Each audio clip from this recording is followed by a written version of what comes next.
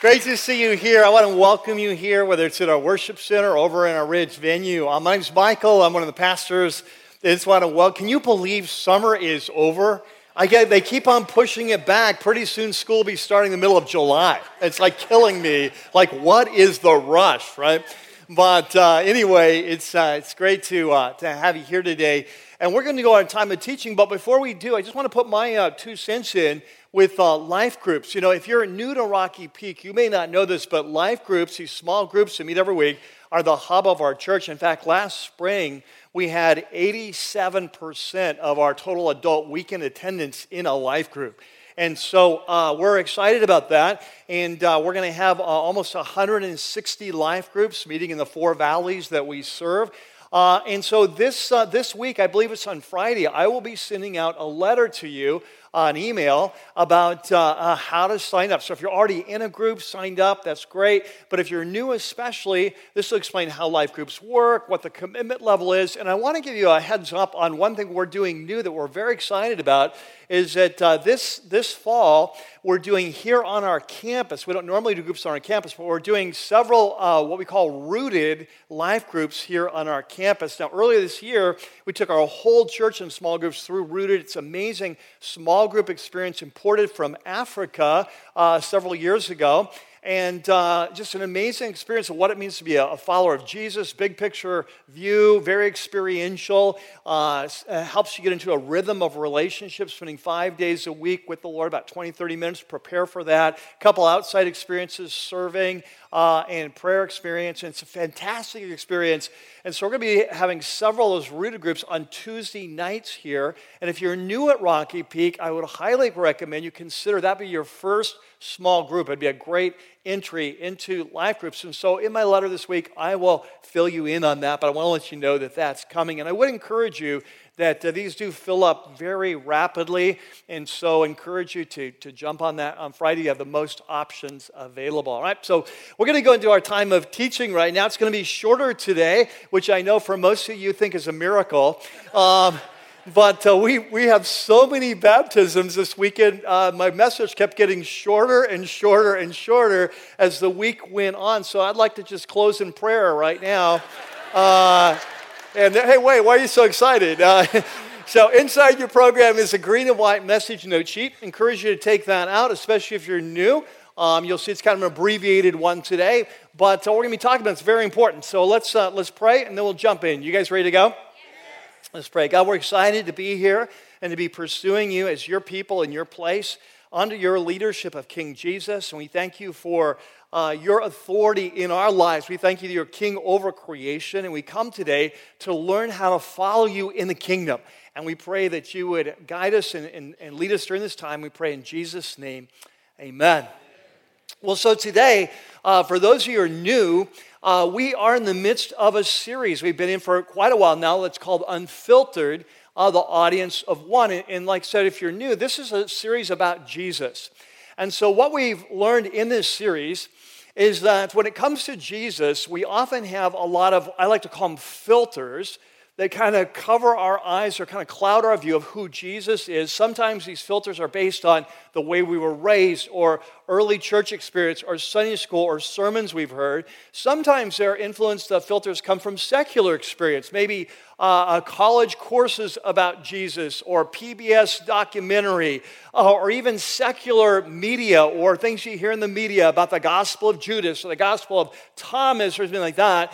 But our goal in this series has really been to go back in time to the first century, to one of the earliest biographies of the life and teaching of Jesus, which is called the Gospel of Matthew.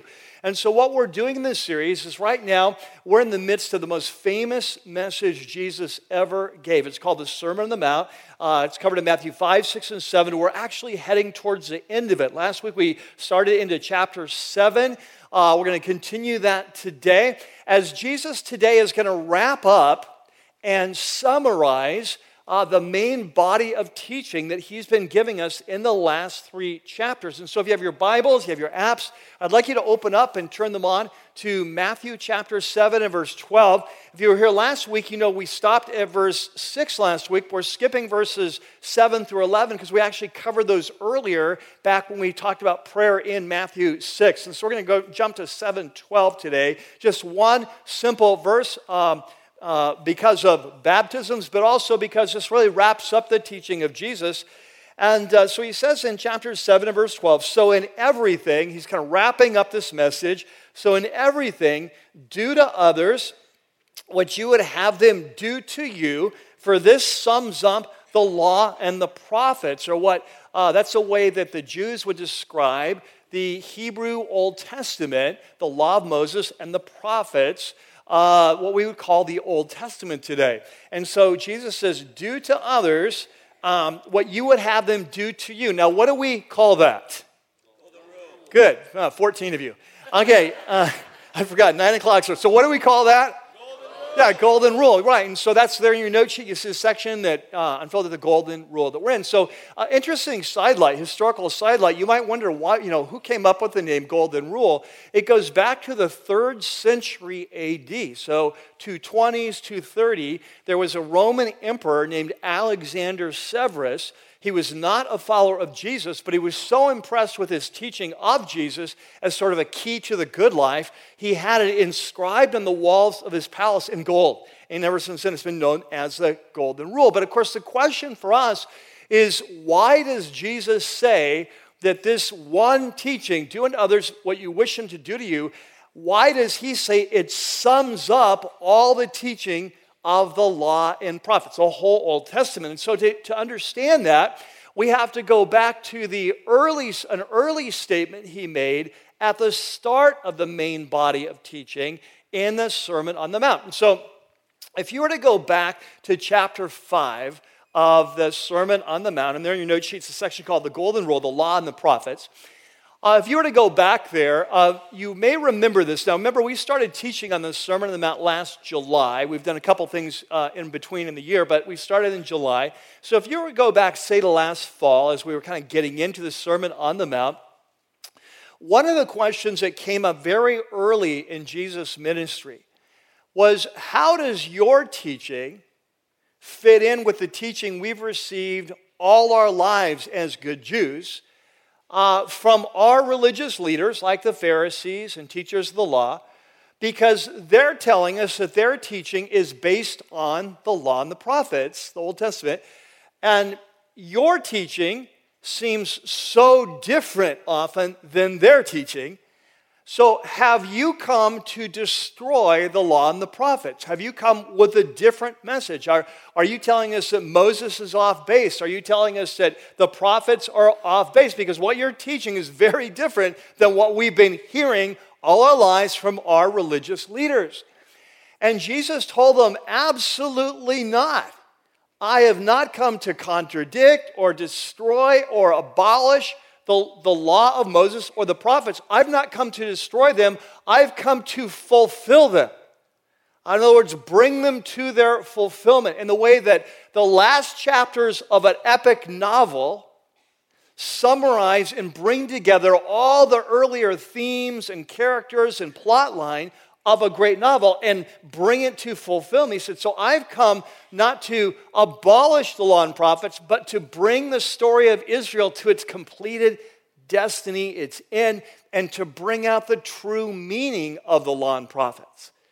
And so if you were here way back then, you remember that in chapter 5, after making that statement, Jesus went on to give us 6 examples of this is what you've been taught your whole lives, the law says and means.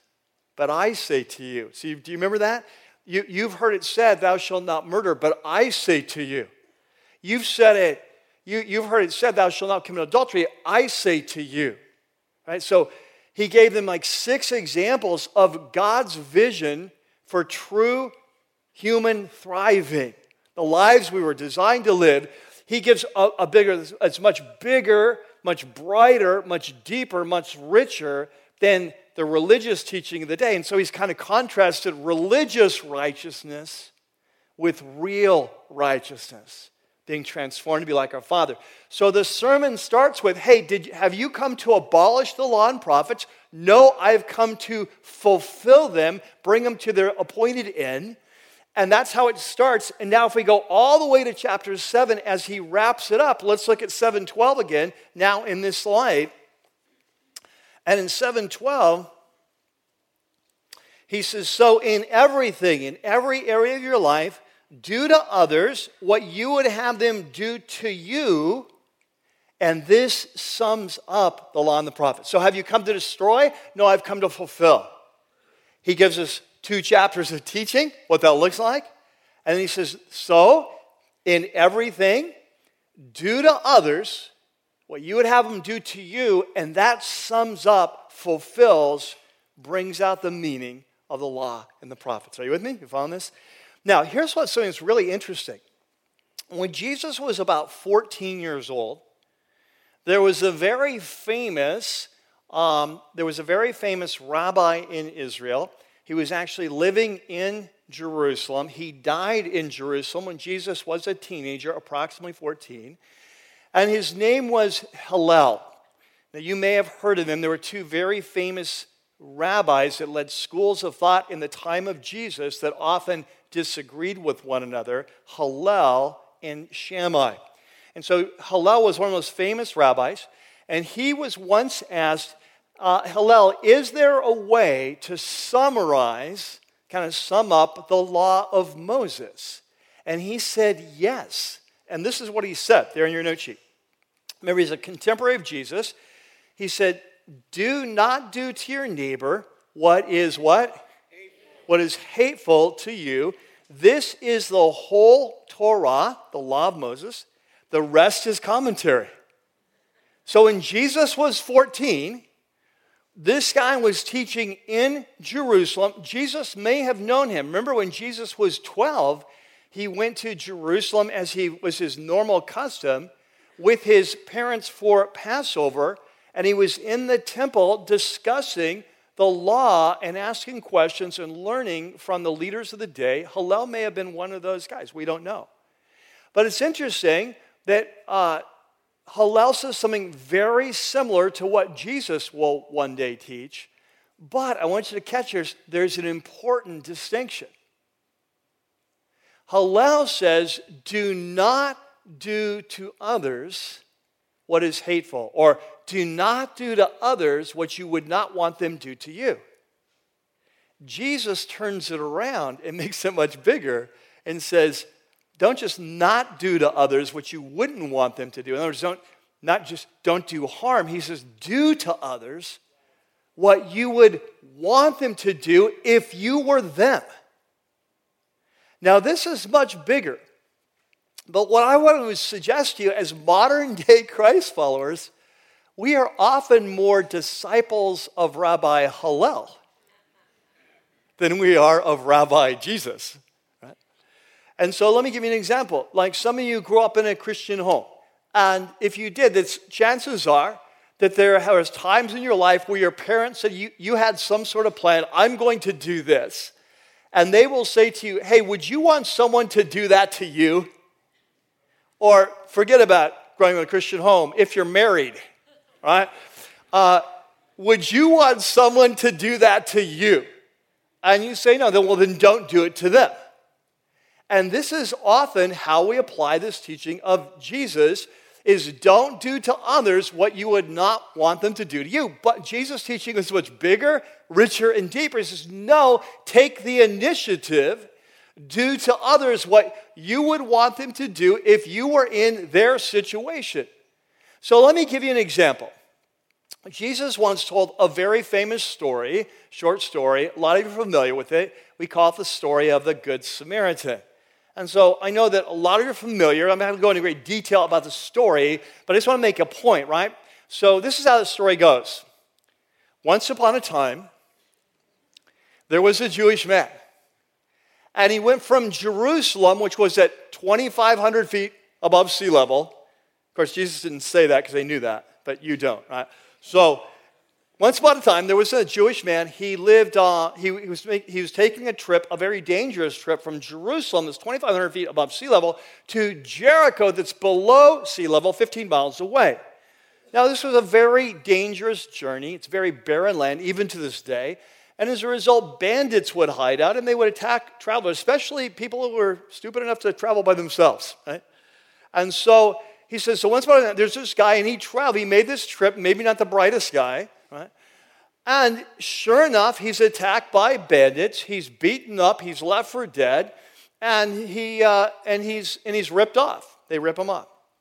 And he says, then two religious guys. Right? Remember, religious righteousness. Two religious guys, a priest and a Levite, not together, but one at a time. They both come by. Now, catch this.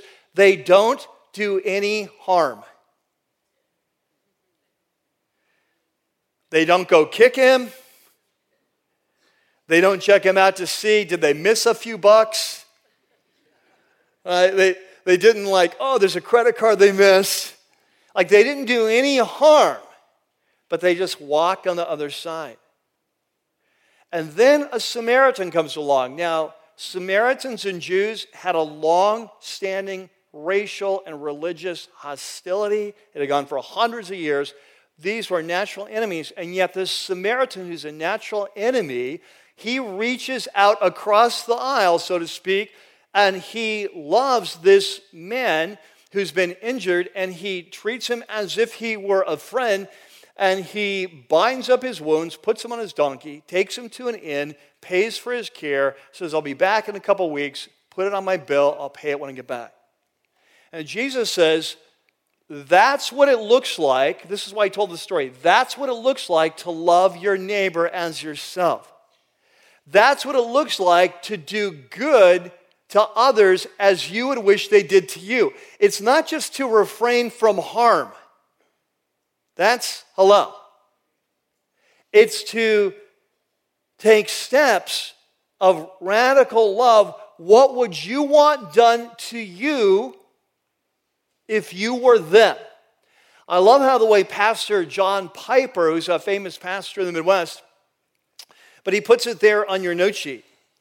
Jesus commands, as you love yourself, so love your neighbor. Now, remember, by the way, the reason Jesus told the story of the Good Samaritan was someone asked him, who is my neighbor? What does it look like to love my neighbor? So he tells the story. So he says, Jesus commands, as you love yourself, so love your neighbor. Which means, as you long for food when you are hungry, so long to feed your neighbor when he's hungry. As you long for nice clothes for yourself, so long for nice clothes for your neighbor. As you desire to have a comfortable place to live, so desire a comfortable place to live for your neighbor. As you seek to be safe and secure from calamity and violence, so seek comfort and security for your neighbor. As you seek friends for yourself, so be a friend to your neighbor. As you want your life to count and be significant, so desire that same significance for your neighbor. And as you work to make good grades yourself, so work to help your neighbor make good grades. As you like to be welcomed into strange company, so welcome your neighbor into strange company.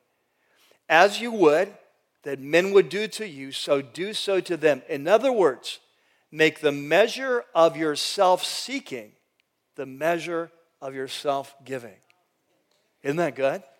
And so Jesus says, hey, let me wrap it up. The last two chapters I've been teaching you all day of God's vision for the kingdom. What does it mean to be part of this movement of God where God is coming, as he's promised to Israel for 1,000 years, that one day God would come and turn all things right.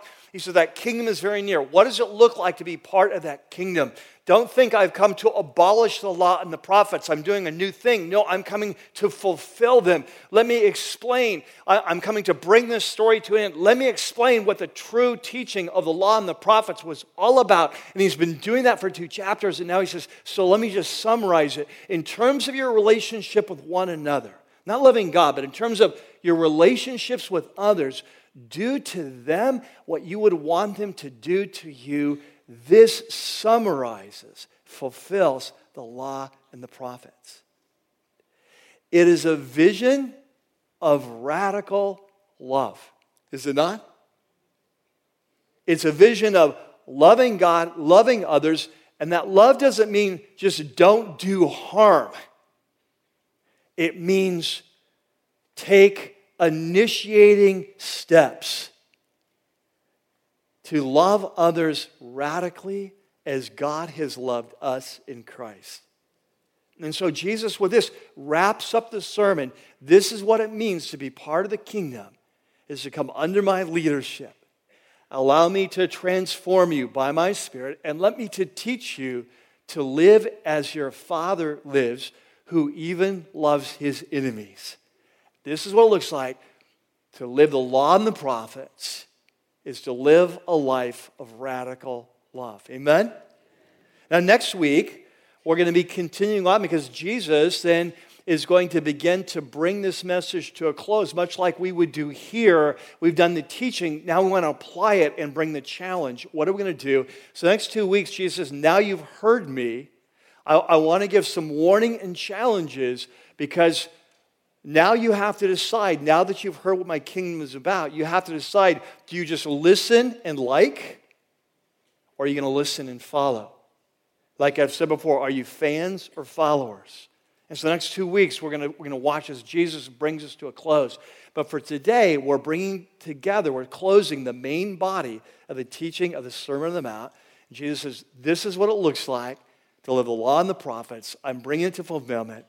We're going to love others as God has loved us, which is a life of positive, self-initiating, radical, we could call it reckless love. Amen? Amen. So today, we have the privilege of baptizing some believers who have come to a place where they believe Jesus is who he claims to be. They want to come under his leadership. They want to receive his gift of forgiveness. They want to become part of his kingdom and join him in this vision of living out a life of radical love for God and love for others, what we call passion, becoming a passionate Christ follower here at Rocky Peak. Amen? So here's what we're going to be doing, is that if you're here to be baptized, go ahead and make your way to the front. Right now, we're going to be going into a time of worship as they're coming forward and preparing for our baptisms. All right, so would you stand with me? I'm going to pray us in as we celebrate this reckless love of God that's come after us, that he calls us to model in our lives as we've learned about today. So let's pray. Father, we just thank you for the life and the death and the resurrection of Jesus that makes all things new. We thank you for the incredible vision of world-changing radical love, self-initiating positive love. We pray that today, as we celebrate your love, we recognize the call of your word that, as Ephesians says, to be imitators of God as beloved children and live a life of love as Christ has loved us, who gave himself as an offering and a sacrifice to God that we might be reconciled to him. And we pray, Lord, that today as we celebrate your reckless love, we'd embrace this vision for us to become like you in our lives of reckless love. And we pray in your name, amen.